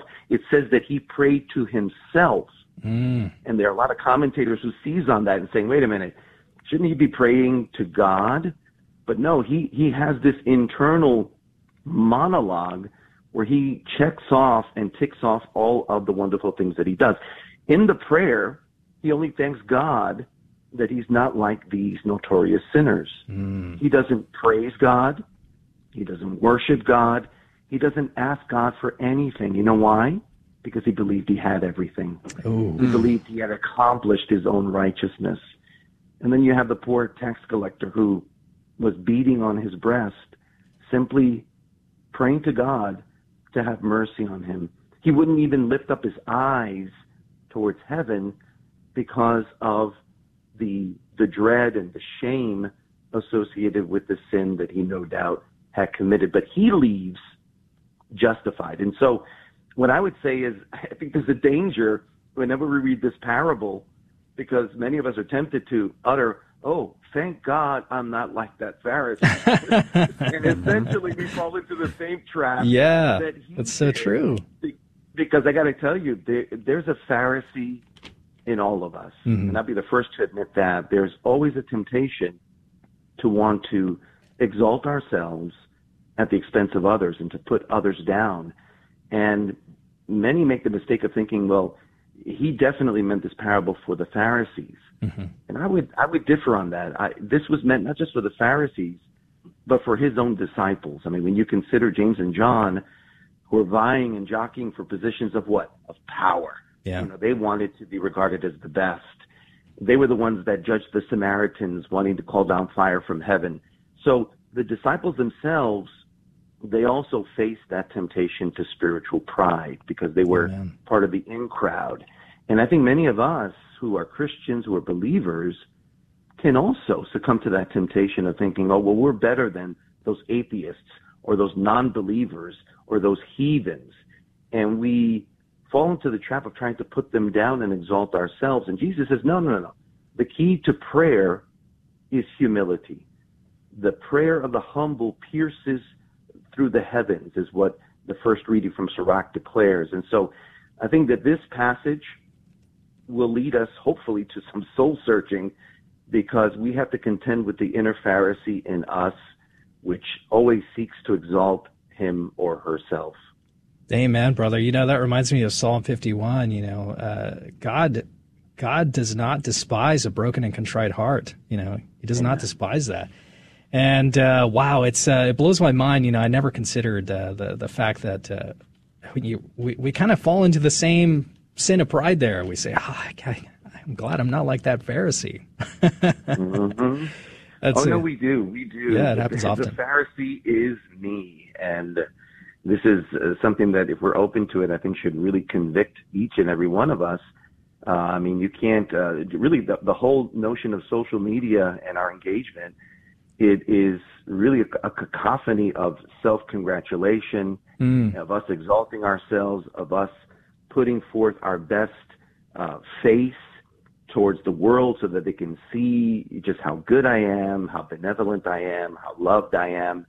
And it can really have a deleterious effect on our personality and in our perception of reality. And we have to be very, very careful to be humble and to acknowledge that we're not perfect, that we're far from it, that we're in need of God's grace, and that we should have the humility to beg the Lord his mercy and to recognize that we desperately need from him that which we cannot conjure up and develop and create for ourselves. Amen. So let's avoid the pitfall of Phariseeism and let's embrace humility. Amen. Thanks be to God. Thank you, Hector Molina, for joining us this morning, cracking open those scriptures for this weekend. Make sure to check out his website, hectormolina.com. Listen to his podcast. That's hectormolina.com. But right after this break, we're going to have our game show, Fear and Trembling, where you could win a prize. Tomorrow we're going to be drawing that prize, so go ahead and call in right now, 1-877-757-9424, 1-877-757-9424. Don't go away. My Protestant friends say the Catholic Church has added a lot of man-made traditions to the Word of God. Is that true? No, it's not true. Protestants go by the written Word of God alone or sacred Scripture alone. Catholics go by the entire Word of God as it is found in sacred Scripture and sacred tradition. All of the Word of God was originally passed down as oral tradition. Eventually, some of it was written down. This became sacred Scripture or written tradition. However, Scripture itself tells us that not all the things that Jesus said and did were written down. That's where sacred tradition comes in. Paul says this about tradition. 2 Thessalonians 2:15. So then, brethren, stand firm and hold to the traditions which you were taught by us, either by word of mouth or by letter. Traditions taught by word of mouth and traditions taught by letter. Sacred Scripture and sacred tradition. In 1 Corinthians 11:2, Paul commends them for maintaining the traditions as he has delivered them. Sacred Scripture and sacred tradition. 2 Timothy 2, verse 2. And what you have heard from me before many witnesses, entrust to faithful men who will be able to teach others also. This is an instance in Scripture of Paul commanding the passing on of oral tradition. 1 Thessalonians 2, verse 13. And we also thank God constantly for this, that when you received the word of God which you heard from us, you accepted it not as the word of men, but as what it really is, the word of God. They received as the word of God that which they heard, not simply that which they read in Scripture. In other words, the Bible clearly supports the Catholic Church's teaching that the word of God is contained in both sacred Scripture and sacred tradition. A beacon of truth in a troubled world. This is the Guadalupe Radio Network. Radio for your soul.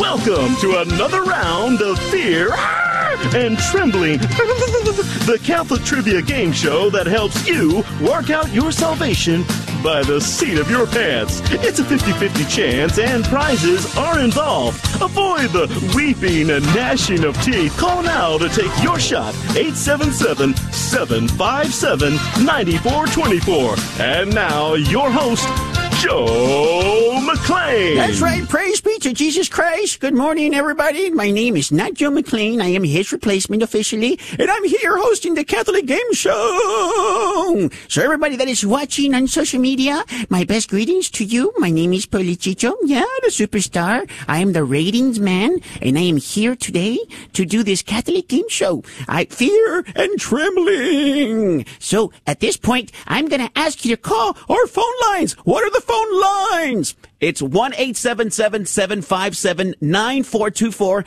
This is the moment to call, and yes, you can win. Tomorrow we're going to pull out the winner from this coffee cup of divine providence that I got right here. Check it out. If you're on social media, you're watching this coffee cup of divine providence. We got the names. The only. Coffee cup of divine providence. And you can win some awesome prizes. But you got to call right now, wherever you are. If you are in the Northeast, this is your moment to shine. Northeast, representing right now at 1-877-757-9424. If you're in the southern area of the United States, if you're in Texas, if you're in Alabama, anywhere in the South, you can also call 1-877-757-9424. You got it? 1-877-757-9424.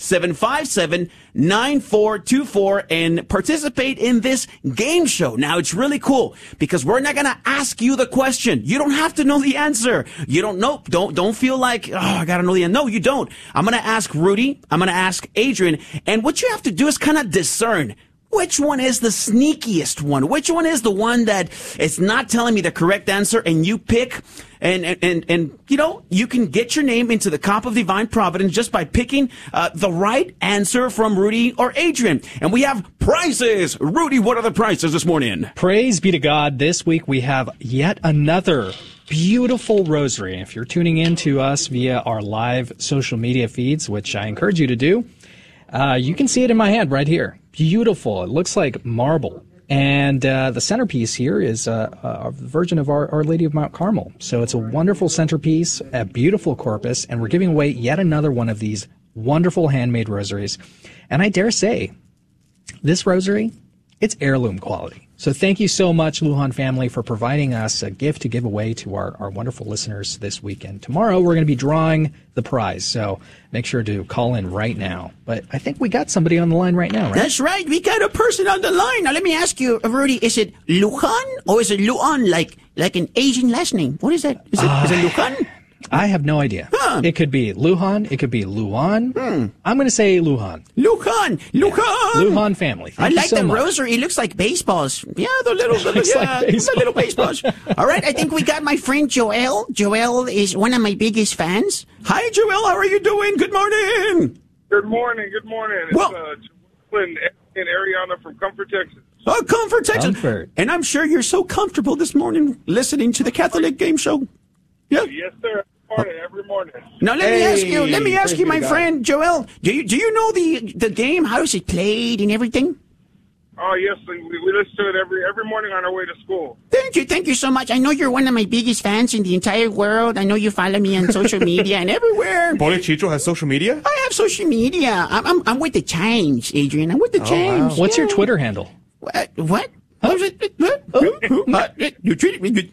Well, no, I'm not that advanced. But Joel, thank you so much for calling. So, well, let's get started. Well, who do you think is more sneaky? Is it Adrian or is it, I don't know, Rudy? Who is it? I think it just depends on the weather. We talked about it. Sure.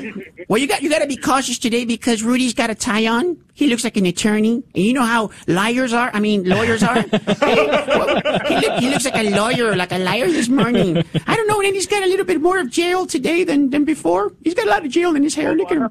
It's kind of shiny. I have my two with me that attend Notre Dame Catholic School in Kerrville, Texas, so that they're ready to rock and roll. Awesome. Very good. Way to go. Okay, so let's get started with this game, the Catholic Game Show. Yeah, fear and trembling. Yeah, Rudy. We're going to go with Rudy first, as is tradition. It's approved by the Pope, approved by the Vatican Council, and everybody and their grandmas. Yeah, Pope Francis. Yeah, and everybody and their grandmas. Everybody's approving of this. Very good. Yeah, so today, the first question that's going to go to my friend Rudy Carlos. Thank you, Poli Chicho. Who's very sneaky. Here we go. What Pope convened the Second Vatican Council? Which Pope convened? So started because it was ended by a different Pope, right? So that's going to be Pope John the 23rd. Pope John the 23rd. Pope John the 23rd. I don't know that one, but okay. Pope John the 23rd. So now, let's go to Adrian. Yeah, the wise one. The man with all the wisdom. Yeah, the knowledge in the studio here. But he's a little disconnected today. Let me see, Adrian, what Pope convened the Second Vatican Council? The Second Vatican Council. Well, that was convened by Saint Peter II, right? Saint Peter II. Saint Peter II. The second, the greatest of all popes convened the greatest of all councils. Saint Peter II. I don't know. I don't know any of these names. I'm so old and 90 years old. Poli Chicho, are you even Catholic? I'm Catholic. It's just okay. So let's see. What do you say? What do you say, my friend? Who? Wait, Rudy? Are you sure about that, Rudy? Yeah. Rudy? Let's go with the first answer. The first answer. That would be Rudy. Are you sure? Yeah. Oh, let's go! There is no St. Peter II. There's no Not yet. Not yet. One day. You almost had me sneaking. You almost had me sneaking. There's no such sneaking. thing as Pope Peter II. Yeah. Oh my. Okay. All right. I'm recovering from this one. I'm sorry. I'm like 80 years old, like Joe. But let's go to the second question, my friend Joel from Comfort, Texas. What color is the biretta that a priest wears? What color is the beretta that priest wears? What color is it? Yeah, that would be black. You see him wearing the funny hat when he's preaching or when he's coming into the church. That's called a beretta. It's black. I've seen like purple ones too and red ones and all kinds of colors. Mm-hmm. Yeah. Okay, black one. Okay. All right, Adrian, is that what you're going to go with? I'm going to go with black. All right, let's see, Rudy. Sneaky Rudy over here. What's going on, Rudy? Tell me. What color is the beretta that a priest wears? This is obviously a trick question. Priests don't wear berettas, but when they do wear a hat, they call that a saturno. A who? A saturno, and that happens to be depending on whatever the weather is. So a saturno. Sometimes if it's hot, it's like a safari colored khaki. But anyway, it's a trick question. Priests don't wear berettas. I'm so confused here with this saturno. But let's go back to my friend Joel, see if he can detect who is the sneakiest one in here in the room. What color is the beretta that the priest wears, Joel, in Comfort, Texas? Please comfort me with a good answer. Please tell me who said the right answer. Black. Black? Yeah! So wise. Woo! Way to go. I heard a really smart person in the back seat over there. A really brilliant, wise, beautiful person in the back seat over There's there. my little friend right there. It's my friend. Yeah. What is his name? You're in the fifth grader with us. Yeah. Wow. Are you smarter than a fifth grader? Oh, well, this fifth grader is pretty darn smart. I'm telling you. So what is the name of this beautiful little angel? We have Esmeralda Prado and Ariana Prado. Ariana Esmeralda! This is Polichicho! Lots and lots of hugs to you. Now let's go to the last question right here. You're in the divine cup of divine providence twice already. It's too much. So let's go to the third question. It's the hardest question of them all. It says, the marriage of one woman to two or more men simultaneously is called what? Let's go to Sneaky Adrian or Snaky Adrian. Well, Rudy. Let's go to Snaky Rudy. Go ahead. Well, I personally call that an abomination. But the correct term is an organization. An organization? Yep. Yeah. The marriage of one woman to two or more men simultaneously is called what? Adrian Fonseca. Yes. Oh, that's called polyandry. Poly who? Polyandry. Polyandry sounds like washing my laundry. Like Polly's washing my laundry. Yep. Polyandry. Well, you know, my friend Joel, how Adrian creates all kinds of words and terms here. He does have a doctorate in wordology. So, okay, so let's go, my friend Joel in Comfort, Texas. I am so stressed. Comfort me with a good answer, Joel. Do it. Who's got the right answer? What was that? Number two. Number two. Number two. Polyandry? Are you sure? Wow, your daughters are like brilliant, very smart, clearly very beautiful women to be able to be going with Adrian. I think you become smarter when you say I agree right. with you. I do agree with you, Adrian, and congratulations to my friend Joel and his beautiful little angels that are with him. They're my friends, number one fans of Polichicho. Yeah. And they're so educated and they're so beautiful. Polichicho only has beautiful friends. So, yeah. So Joel, what do you do before you drop off your kids to school? You know, we actually we feed the animals down here. They have a couple of donkeys, some ducks, chickens. Oh, wow. Exactly, every morning. That's our alarm clock. I have they live next door to me, so I meet them outside at 7:14, and we're on the road 7:15. And we listen to y'all every morning. Well, Praise Joel, God. Thank you very much. You are so cool, Joel. Your daughters, lots of kisses and hugs to them from Polichicho and Catholic Drive Time. Thank you very much. Thank you. Take it, Rudy. That's going to be the end of our show this morning. But if you want to tune in to our social media feeds and join us for the after show, be sure to go to grnonline.com/CDT, and you're going to see all of the different platforms that we stream to. So you could join us live, interact with us right now, right after this short break. And we just want to say thank you so much for listening this morning. God bless you and Mary keep you. Until tomorrow, see you then. Thank you for joining us on Your Catholic Drive Time, where it is our pleasure to keep you informed and inspired. Join us Monday through Friday at the same time, right here on your favorite Catholic radio station. Don't forget to connect with us. Just go to facebook.com/Catholic Drive Time. Again, that's facebook.com/Catholic Drive Time. Be sure to share more than just us today. Share Jesus with everyone you meet. Bye now, and God love you.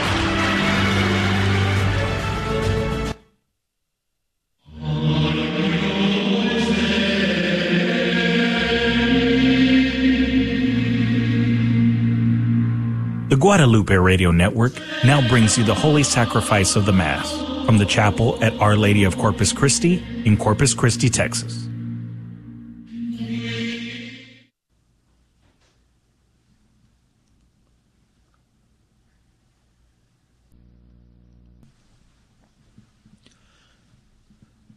Welcome to the Holy Mass at Our Lady of Corpus Christi Chapel.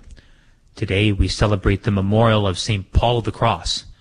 The intention for today's Mass is for all of our online viewers and for those joining us through Guadalupe Radio. From all that dwell below the skies, let the Creator's praise arise. Let the Redeemer's name be sung through every land by every tongue. Eternal are your mercies, Lord. Eternal truth attends your word. Your praise shall sound from shore to shore, till sun shall rise and set no more. In the name of the Father, and of the Son, and of the Holy Spirit. Amen. The grace of our Lord Jesus Christ, and the love of God, and the communion of the Holy Spirit be with you all. And with your spirit. Brothers and sisters, let us call to mind our sins, and so prepare ourselves to celebrate the sacred mysteries.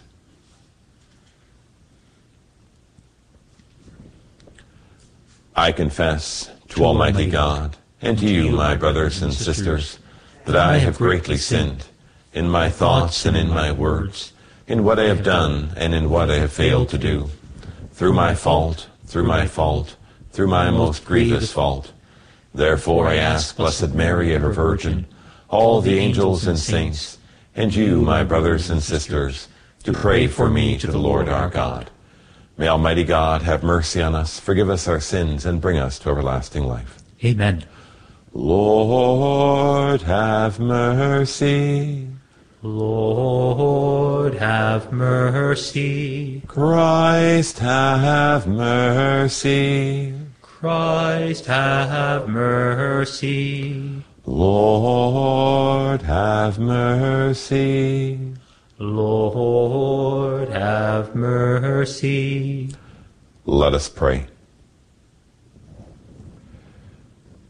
May the priest St. Paul, whose only love was the cross, obtain for us your grace, O Lord, so that, urged on more strongly by his example, we may each embrace our own cross with courage.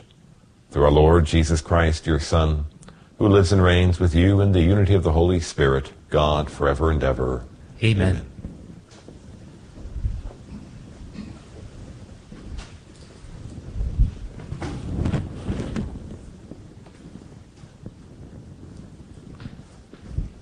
A reading from the letter of St. Paul to the Ephesians.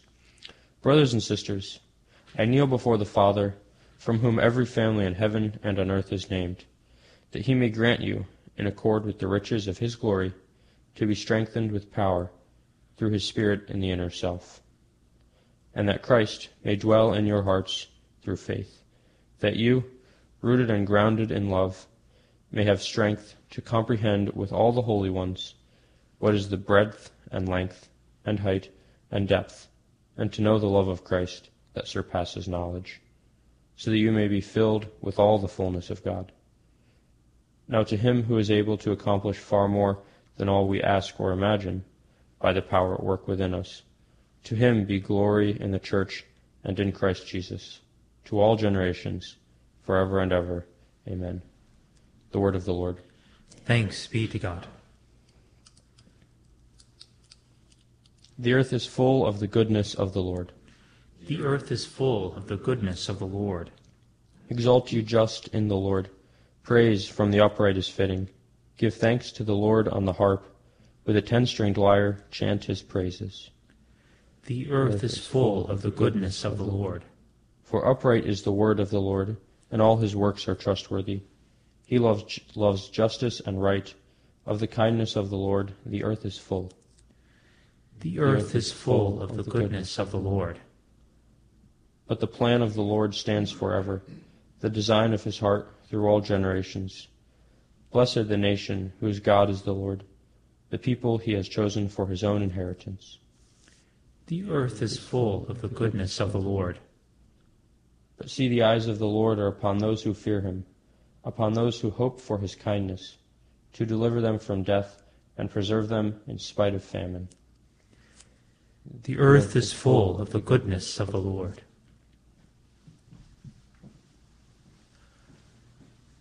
Alleluia, alleluia, alleluia. Alleluia, alleluia, alleluia. I consider all things so much rubbish, that I may gain Christ and be found in him. Alleluia, alleluia, alleluia. The Lord be with you. And with your spirit. A reading from the Holy Gospel according to Luke. Glory to you, O Lord. Jesus said to his disciples, I have come to set the earth on fire, and how I wish it were already blazing. There is a baptism with which I must be baptized, and how great is my anguish until it is accomplished. Do you think that I have come to establish peace on the earth? No, I tell you, but rather division. From now on, a household of 5 will be divided, 3 against 2, and 2 against 3. A father will be divided against his son, and a son against his father, a mother against her daughter, and a daughter against her mother, a mother-in-law against her daughter-in-law, and a daughter-in-law against her mother-in-law. The Gospel of the Lord. Praise to you, Lord Jesus Christ.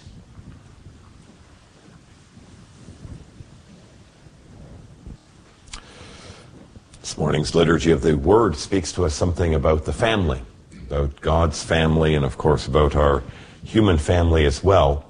In the first reading from the letter of St. Paul to the Ephesians, when St. Paul says, I kneel before the Father, from whom every family in heaven and on earth is named, he really reminds us that the primacy and the origin of family and relationship and communion really is to be found first in God. And while it's true that for we human beings, we come to know a family through our biological family, which we are born into, that is our first concept and introduction into the notion of family. But St. Paul reminds us that really the origin of family is precisely to be found in God. And to that extent, then, it's no surprise that in today's gospel, Jesus also points out that because the primacy of relationship and the origin of family really belongs to God, therefore our relationship with him is also meant to take primacy, even if it is at the expense of relationships within the human family, as painful and difficult as that often is to encounter. And that primacy that we have in our relationship with God is always something which we are called to bear in mind and keep at the forefront. I suppose the good news in that equation is that really God reveals to us that at the heart of his family is communion, love, and truth. which really are principles to live on, to bind people together. Unfortunately, when it happens that people reject his communion and his love, well, this is where the fire comes in, or this is where the division can come in. It's interesting, this past summer I was visiting in Prague in the Czech Republic and was kind of going over a little bit of the history of Catholicism in the nation. And quite strikingly there, this gospel really was played out absolutely perfectly. The Slavic lands were evangelized by St. Cyril and Methodius in the 9th century. And one of the early converts was St. Ludmilla, who was the queen, and her husband, who was the king.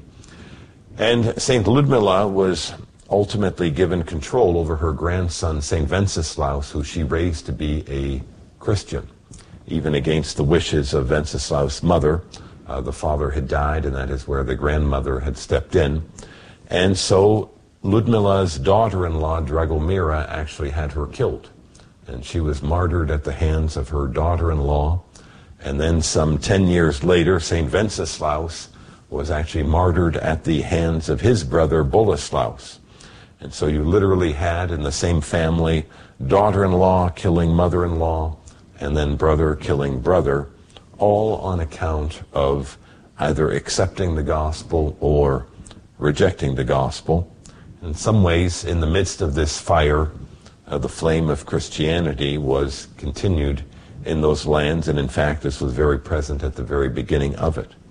And so this gospel that Jesus points out to us today, while it provides a very strong language which can be upsetting, the fact of the matter is, sometimes in history it has played out exactly that way, and it really provides for us a striking reminder that Jesus really means it, that our relationship with him, our relationship with the Father, should come first, and this is what we give the primacy of life to.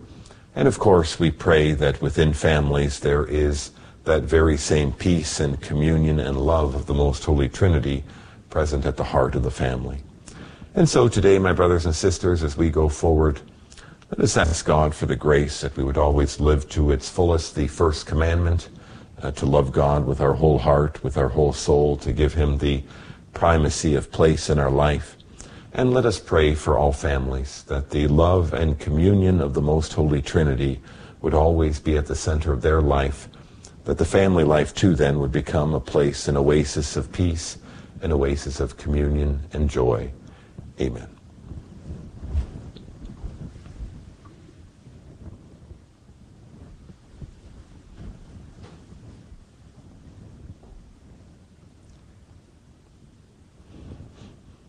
Trusting in our Father's love and mercy, let us bring our petitions before him.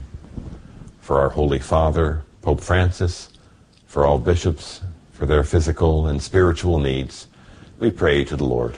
Lord, hear our prayer. For government leaders, that they would enact just laws that always safeguard and protect the dignity of human life at every phase, and laws which don't transgress the natural law. We pray to the Lord. Lord, hear our prayer. For the sick and the suffering, that they would be given consolation in their faith and experience the healing touch of Jesus Christ.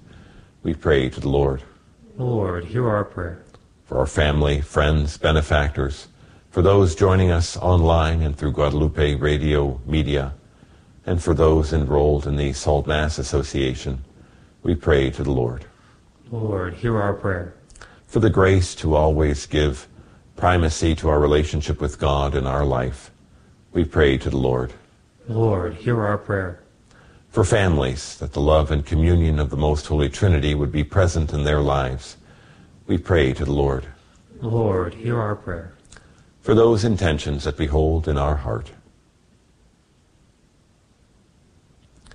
we pray to the Lord. Lord, hear our prayer. Merciful Father, we thank you for hearing our petitions and granting our prayers through Christ our Lord. Amen.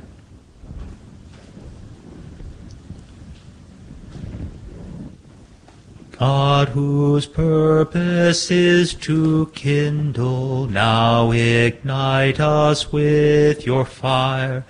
While the earth awaits your burning, with your passion us inspire.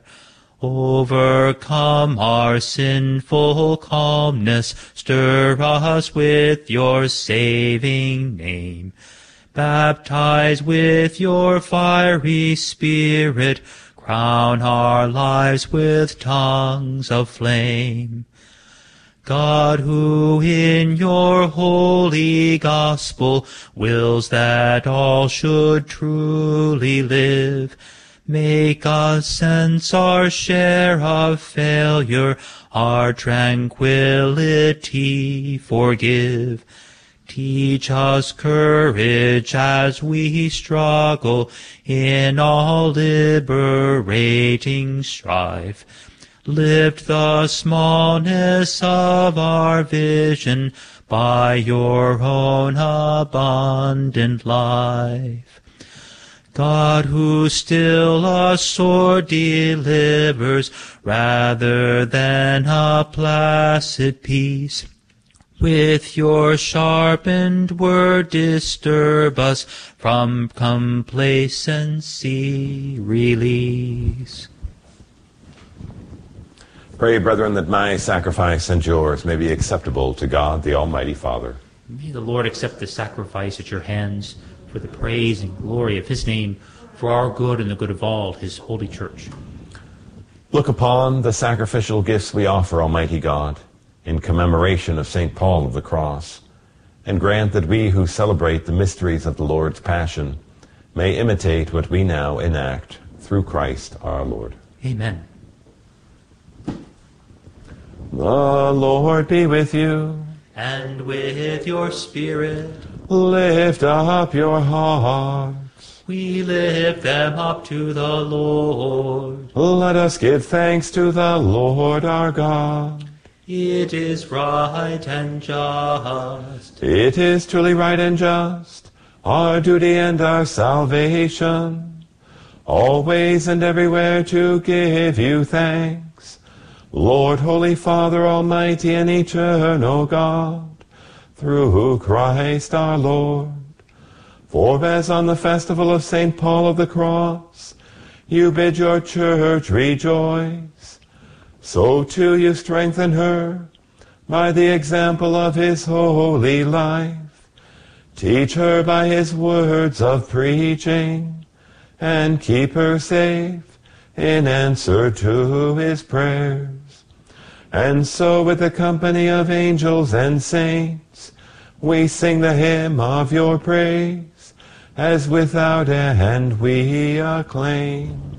Sanctus, Sanctus, Sanctus Dominus Deus Sabaoth, pleni sunt celi et terra, gloria tua, Hosanna in excelsis, benedictus, qui venit in nomine Domini, Hosanna in excelsis. You are indeed holy, O Lord, and all you have created rightly gives you praise. For through your Son, our Lord Jesus Christ, by the power and working of the Holy Spirit, you give life to all things and make them holy. And you never cease to gather a people to yourself, so that from the rising of the sun to its setting, a pure sacrifice may be offered to your name. Therefore, O Lord, we humbly implore you, by the same Spirit, graciously make holy these gifts we have brought to you for consecration, that they may become the body and blood of your Son, our Lord Jesus Christ, at whose command we celebrate these mysteries. For on the night he was betrayed, he himself took bread, and giving you thanks, he said the blessing, broke the bread, and gave it to his disciples, saying, Take this, all of you, and eat of it, for this is my body, which will be given up for you.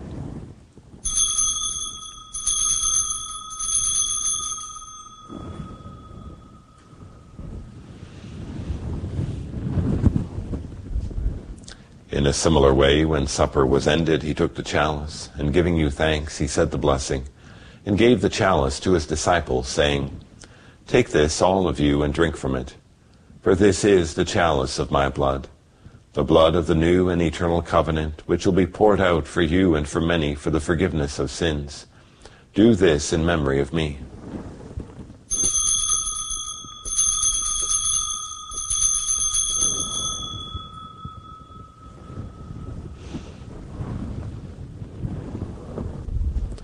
The mystery of faith. We proclaim your death, O Lord, and profess your resurrection until you come again. Therefore, O Lord, as we celebrate the memorial of the saving passion of your Son, his wondrous resurrection and ascension into heaven, and as we look forward to his second coming, we offer you in thanksgiving this holy and living sacrifice. Look, we pray, upon the oblation of your church, and recognizing the sacrificial victim, by whose death you will to reconcile us to yourself, grant that we who are nourished by the body and blood of your Son, and filled with his Holy Spirit, may become one body, one spirit in Christ.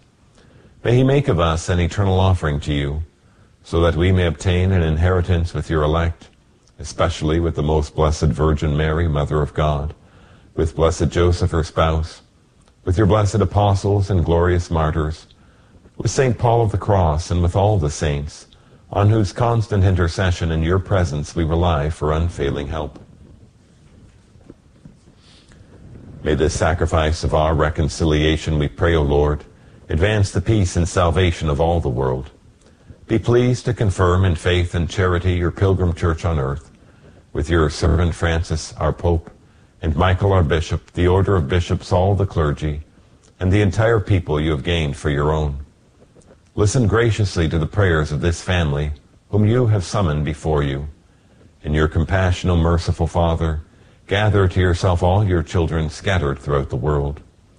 To our departed brothers and sisters, and to all who are pleasing to you at their passing from this life, give kind admittance to your kingdom. There we hope to enjoy forever the fullness of your glory, through Christ our Lord, through whom you bestow on the world all that is good.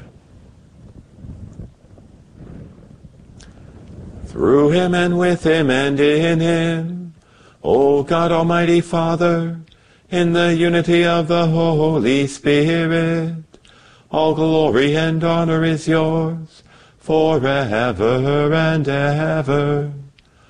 Amen.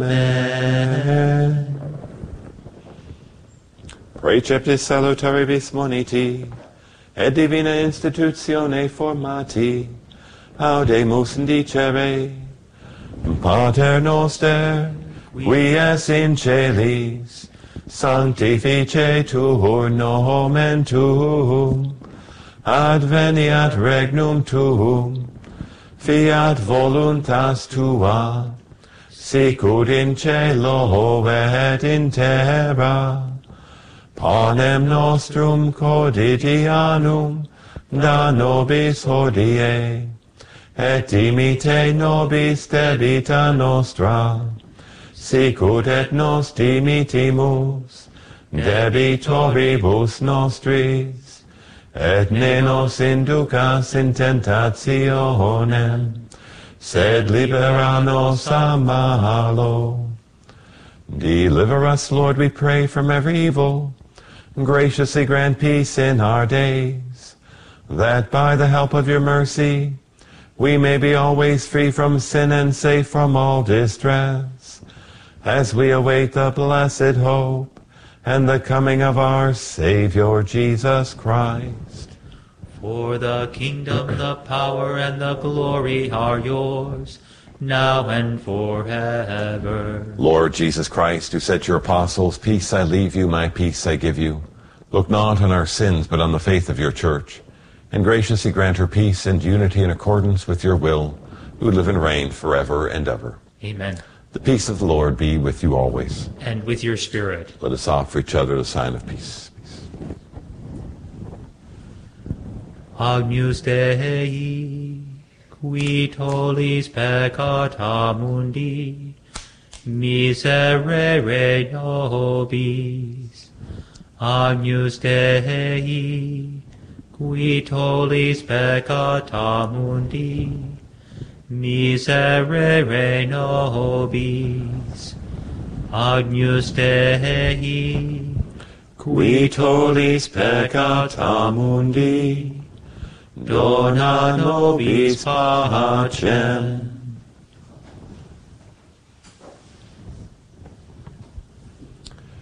Behold the Lamb of God. Behold him who takes away the sins of the world. Blessed are those called to the supper of the Lamb. Lord, I am not worthy that you should enter under my roof, but only say the word, and my soul shall be healed.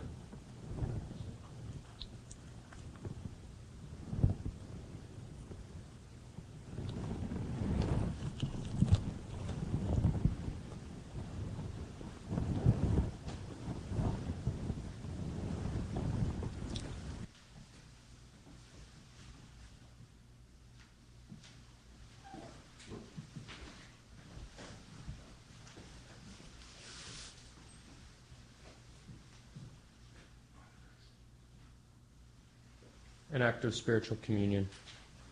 My Jesus, I believe that you are present in the most holy sacrament.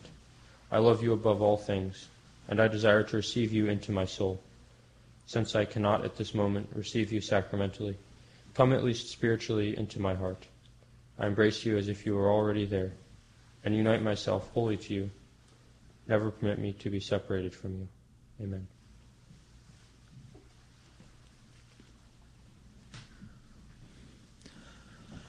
Love divine, all love's excelling, joy of heaven to earth come down. Fix in us your humble dwelling, all your faithful mercies crown. Jesus, source of all compassion, love unbounded, love all pure, visit us with your salvation. Let your love in us endure. Come, Almighty, to deliver. Let us all your life receive. Suddenly return, and never, never more your temples leave. Lord, we would be always blessing, serve you as your hosts above. Pray and praise you without ceasing, glory in your precious love. Let us pray. O God, who in St. Paul have wonderfully made known the mystery of the cross, graciously grant that, drawing strength from this sacrifice, we may cling faithfully to Christ and labor in the Church for the salvation of all, through Christ our Lord. Amen. The Lord be with you. And with your spirit. May Almighty God bless you, the Father, and the Son, and the Holy Spirit. Amen. Go and announce the gospel of the Lord. Thanks be to God. Hail Mary, full of grace, the Lord is with you. Blessed are you among women, and blessed is the fruit of your womb, Jesus. Holy Mary, Mother of God, pray for us sinners now, and at the hour of death. Amen.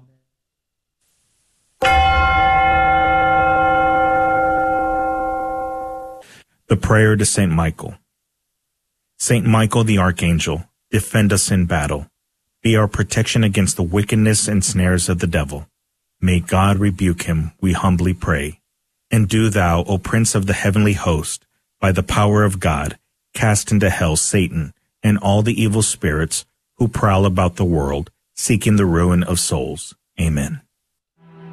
Prayer of Deliverance. Almighty God and Father, we beg Thee, through the intercession and help of the archangels, Saint Michael, Raphael, and Gabriel, for the deliverance of our brothers and sisters who are enslaved by the evil one, from anxiety, sadness, and obsessions. We implore Thee, deliver us, O Lord. From hatred, fornication, and envy. We implore Thee, deliver us, O Lord. From thoughts of jealousy, rage, and death. We implore Thee, deliver us, O Lord. From every thought of suicide and abortion. We implore Thee, deliver us, O Lord. From every form of sinful sexuality. We implore Thee, deliver us, O Lord. From every division in our family and every harmful friendship. We implore Thee, deliver us, O Lord. From every sort of spell, malefice, witchcraft, and every form of the occult. We implore Thee, deliver us, O Lord. Thou who said, Peace I leave with you, my peace I give unto you, grant that through the intercession of the Virgin Mary, we may be liberated from every demonic influence and enjoy Thy peace always. In the name of Christ our Lord. Amen. Transmitting the treasures of our Catholic faith to your radio every day. This is the Guadalupe Radio Network. Radio for your soul.